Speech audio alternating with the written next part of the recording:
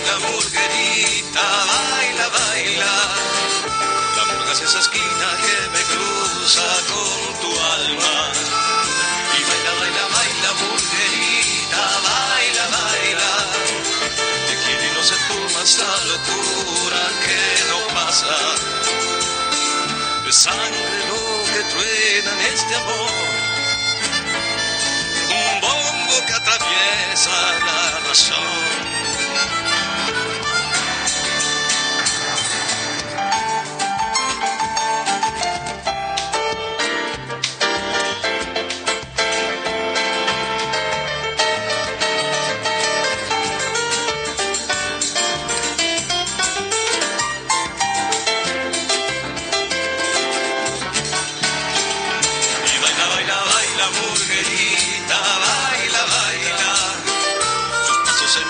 Son la música y la magia. Y baila, baila, baila, murguerita, baila, baila. La murga es esa esquina que me cruza con tu alma. De sangre lo que truena en este amor. Un bombo que atraviesa la razón. Soy vos, si vos soy yo y yo soy vos. Soy vos, si vos soy yo y yo soy vos. Sí, baila, baila, baila, murguerita, baila, baila. Febrero ya pasó, pero el calor nos pinta el alma. Y baila, baila, baila, murguerita, baila, baila. Te quiero y no se fuma esta locura que no pasa.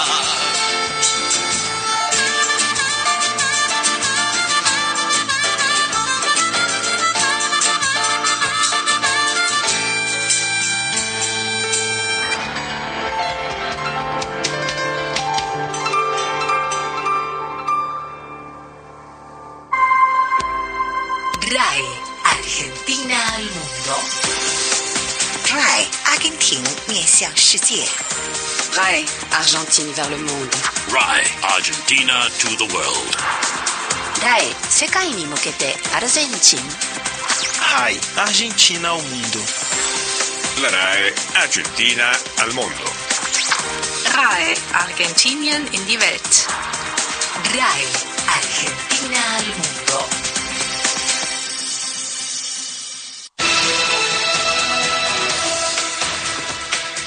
RAI Argentina al mondo presenta L'America fa notizia, una rubrica a cura di Silvana Avellaneda.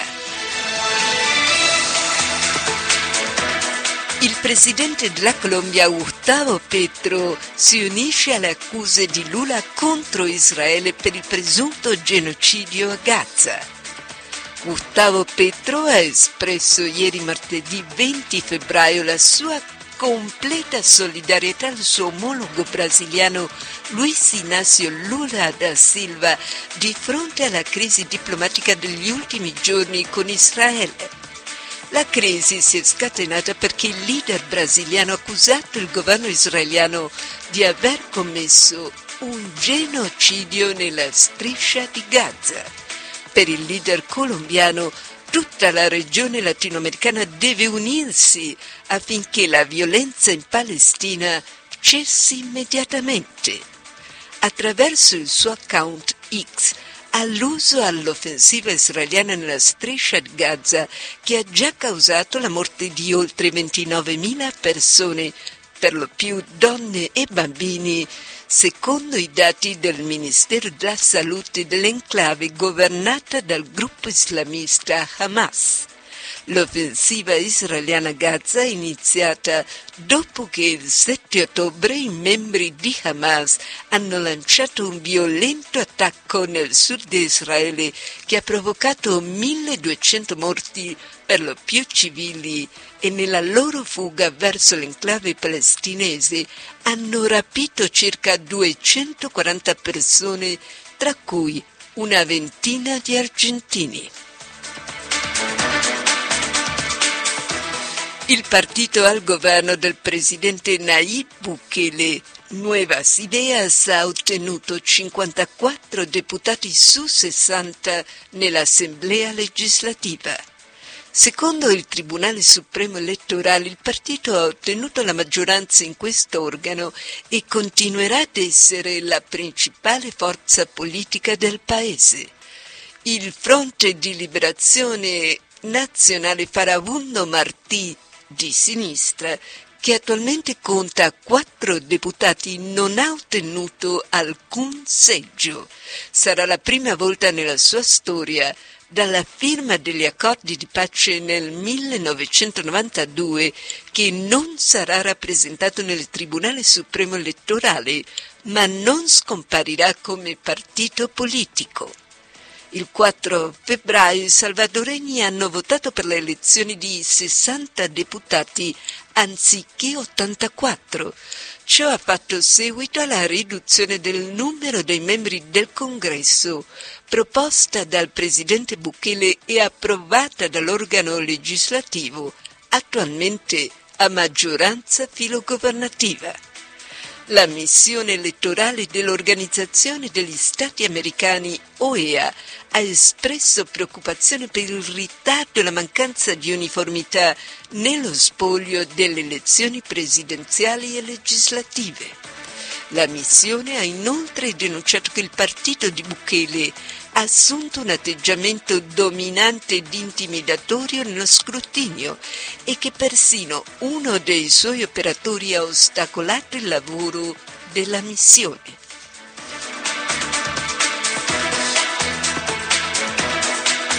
Un po' di musica, il brano si intitola Carnavalito del Duende, l'interprete Lorena Tudillo.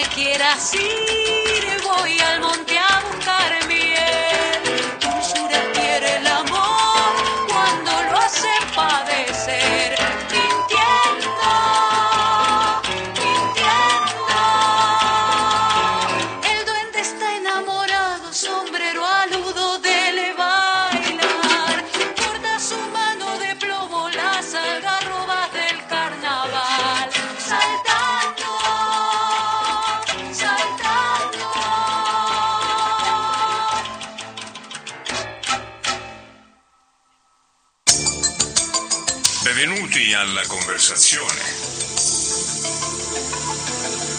una conversazione, un incontro per condividere l'arte dell'intervista.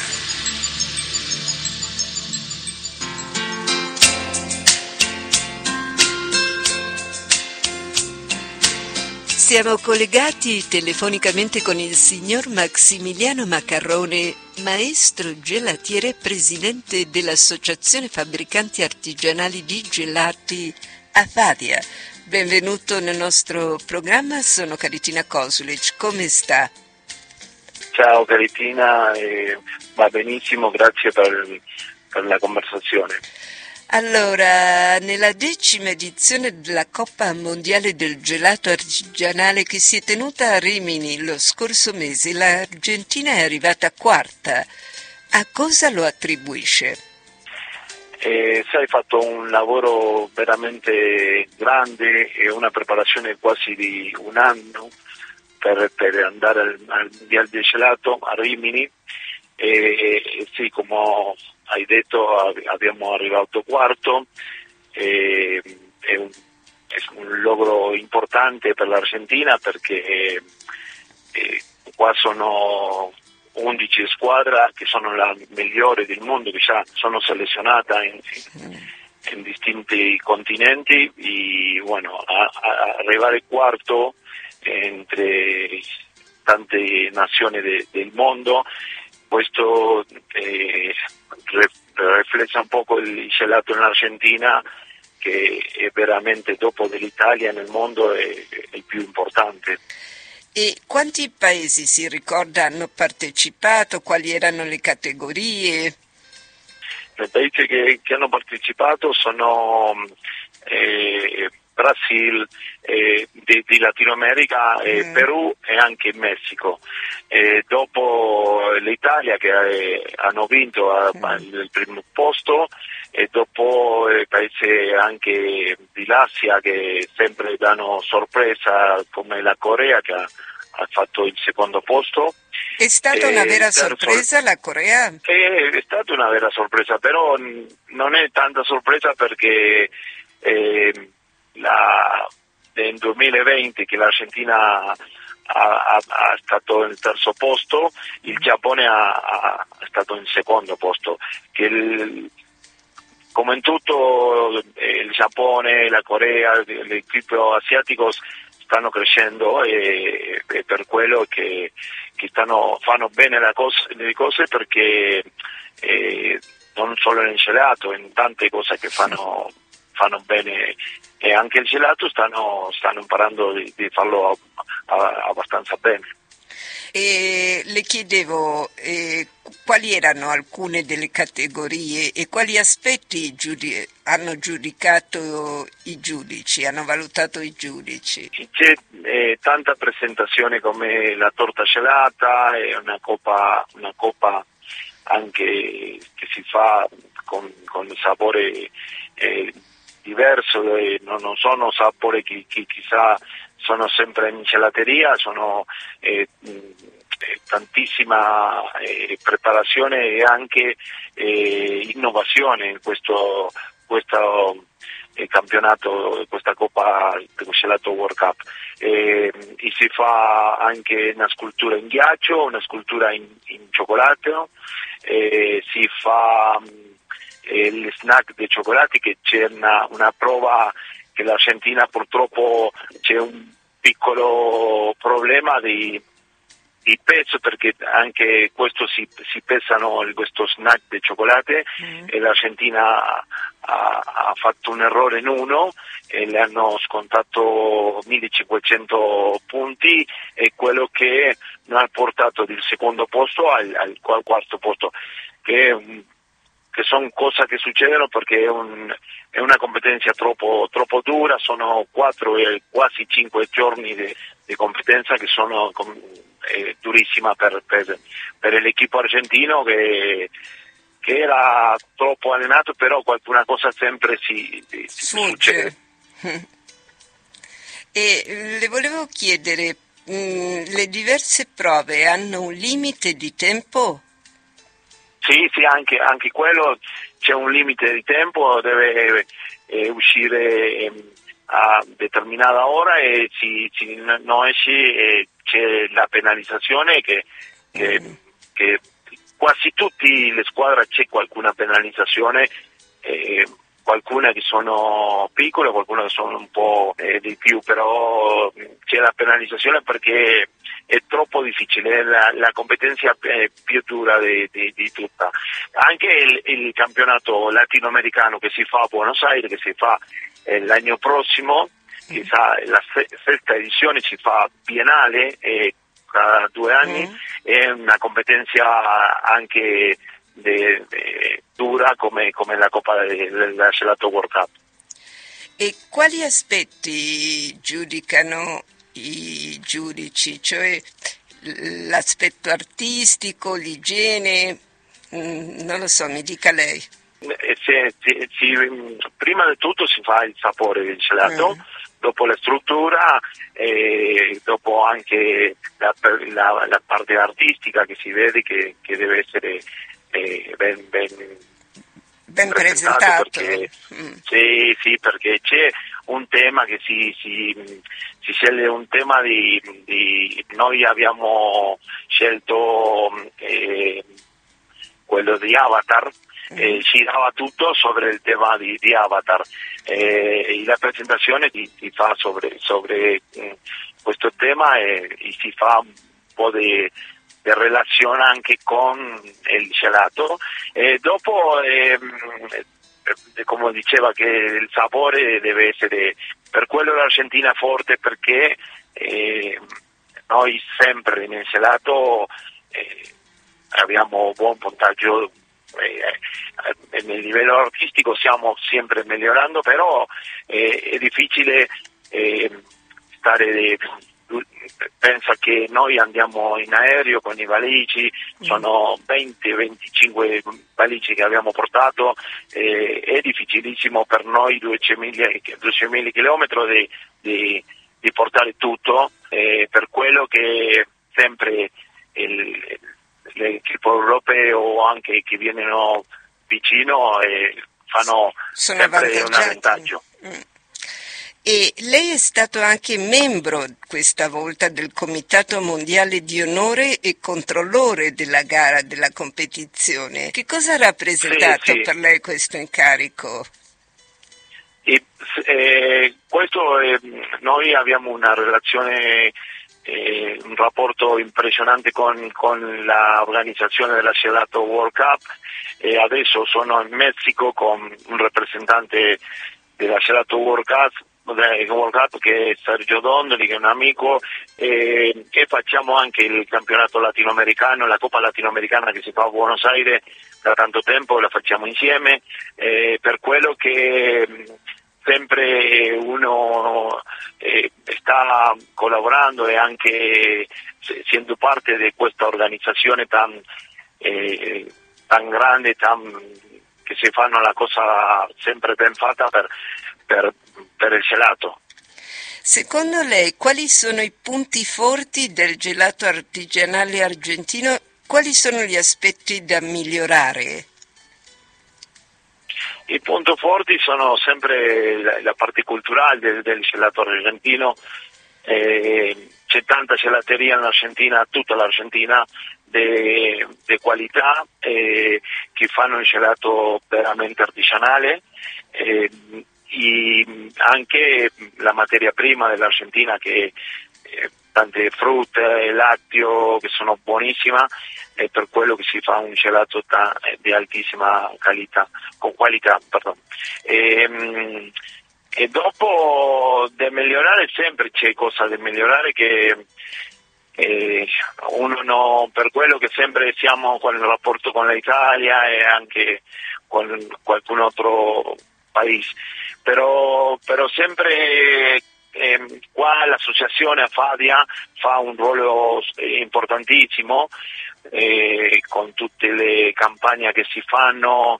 Noi abbiamo una diplomatura con l'Università di Comahue, una università che si specializza in los alimentos, e si fa in più, credo, però per quello che la realtà oggi del del gelato argentino è più forte e come referente in tutta America. Lei è in Messico in questo momento, se ho ben capito? Sì, stiamo in Messico perché qua domani comincia il campionato nazionale messicano, che qua si va, sono 6 squadre e si sceglie la migliore squadra messicana che l'anno prossimo partecipa nel latinoamericano a Buenos Aires. Noi siamo parte del giurato con Sergio, che è il presidente del giurato, e anche con professionisti dei quadri di Messico. Allora, signor Maccarrone, noi la ringraziamo di questo collegamento, le auguriamo in bocca al lupo per questo incarico nella Coppa Nazionale del Gelato Artigianale del Messico e congratulazioni per quello che avete fatto a Rimini. No, grazie a te Caritina, grazie sempre per stare attenta a tutto quello che si fa dell'associazione e buono, dopo sicuramente ci sentiamo per come ha vinto chi squadra ha vinto quelli del Messico, che sicuramente l'anno prossimo sarà a Buenos Aires. Il prossimo Grazie appuntamento è a Buenos Aires, vero? In che mese?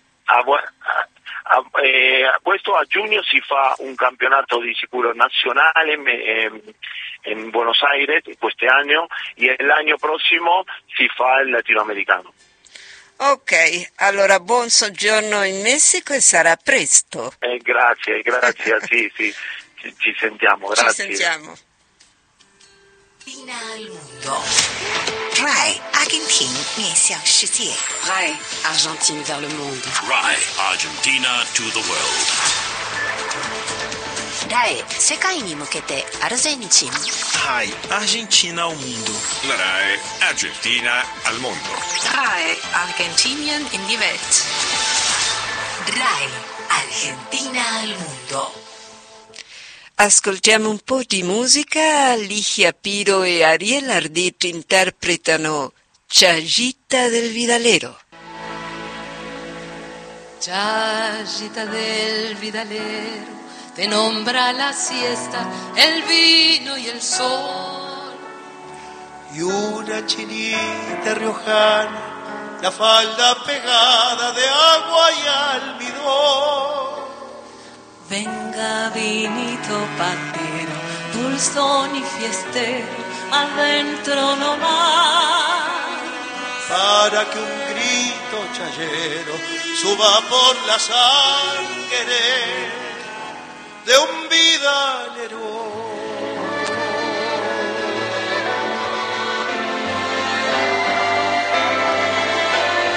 Chayita del vidalero, déjame tu copla, te entrego mi voz. Y esta cajita chayera, templada en el fuego de tu antiguo sol. Venga vinito patero, dulzón y fiestero, adentro nomás, para que un grito chayero suba por la sangre de un vidalero.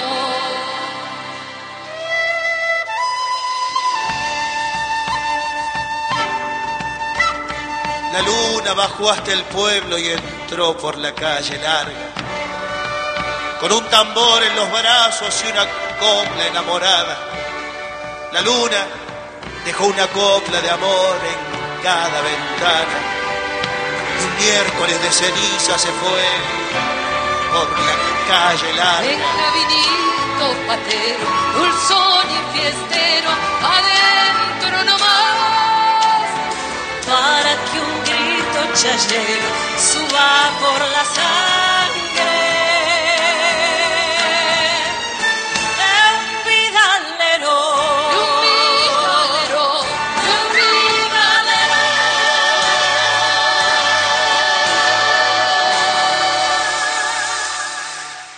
RAI Argentina al mundo. RAI Argentina 面向向世界。 RAI Argentine vers le monde. RAI Argentina to the world. RAI 世界に向けてアルゼンチン。 RAI Argentina ao mundo. La RAI Argentina al mondo. RAI Argentinien in die Welt. RAI Argentina al mundo.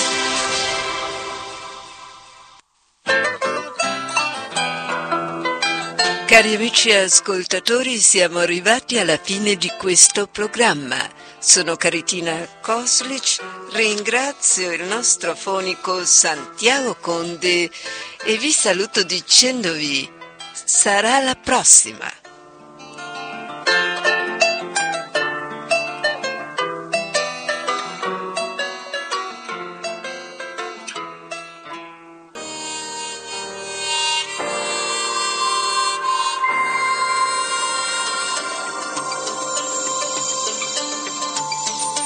RAI Argentina al mundo.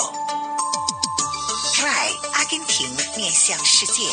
RAI Argentine vers le monde. RAI Argentina to the world. RAI 世界に向けてアルゼンチン。 RAI Argentina ao mundo. La RAI Argentina al mondo. RAI Argentinien in die Welt. RAI Argentina al mundo.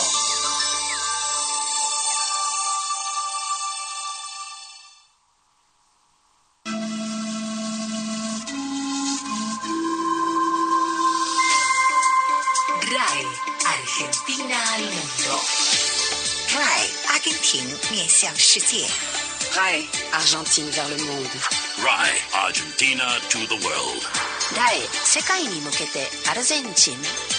RAI Argentina ao mundo. La RAI Argentina al mondo. RAI Argentinien in die Welt. RAI Argentina al mundo.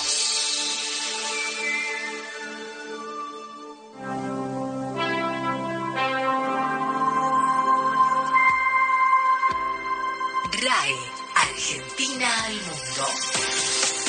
RAI Argentina 面向世界。 RAI Argentine vers le monde. RAI Argentina to the world. RAI 世界に向けてアルゼンチン。 RAI Argentina ao mundo. La RAI Argentina al mondo. RAI Argentinien in die Welt. RAI Argentina al mundo.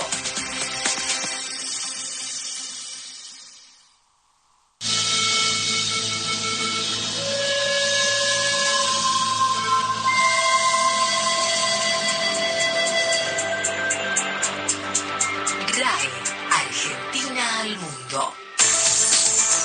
RAI Argentina 面向世界。 RAI Argentine vers le monde. RAI Argentina to the world. RAI 世界に向けてアルゼンチン。 RAI Argentina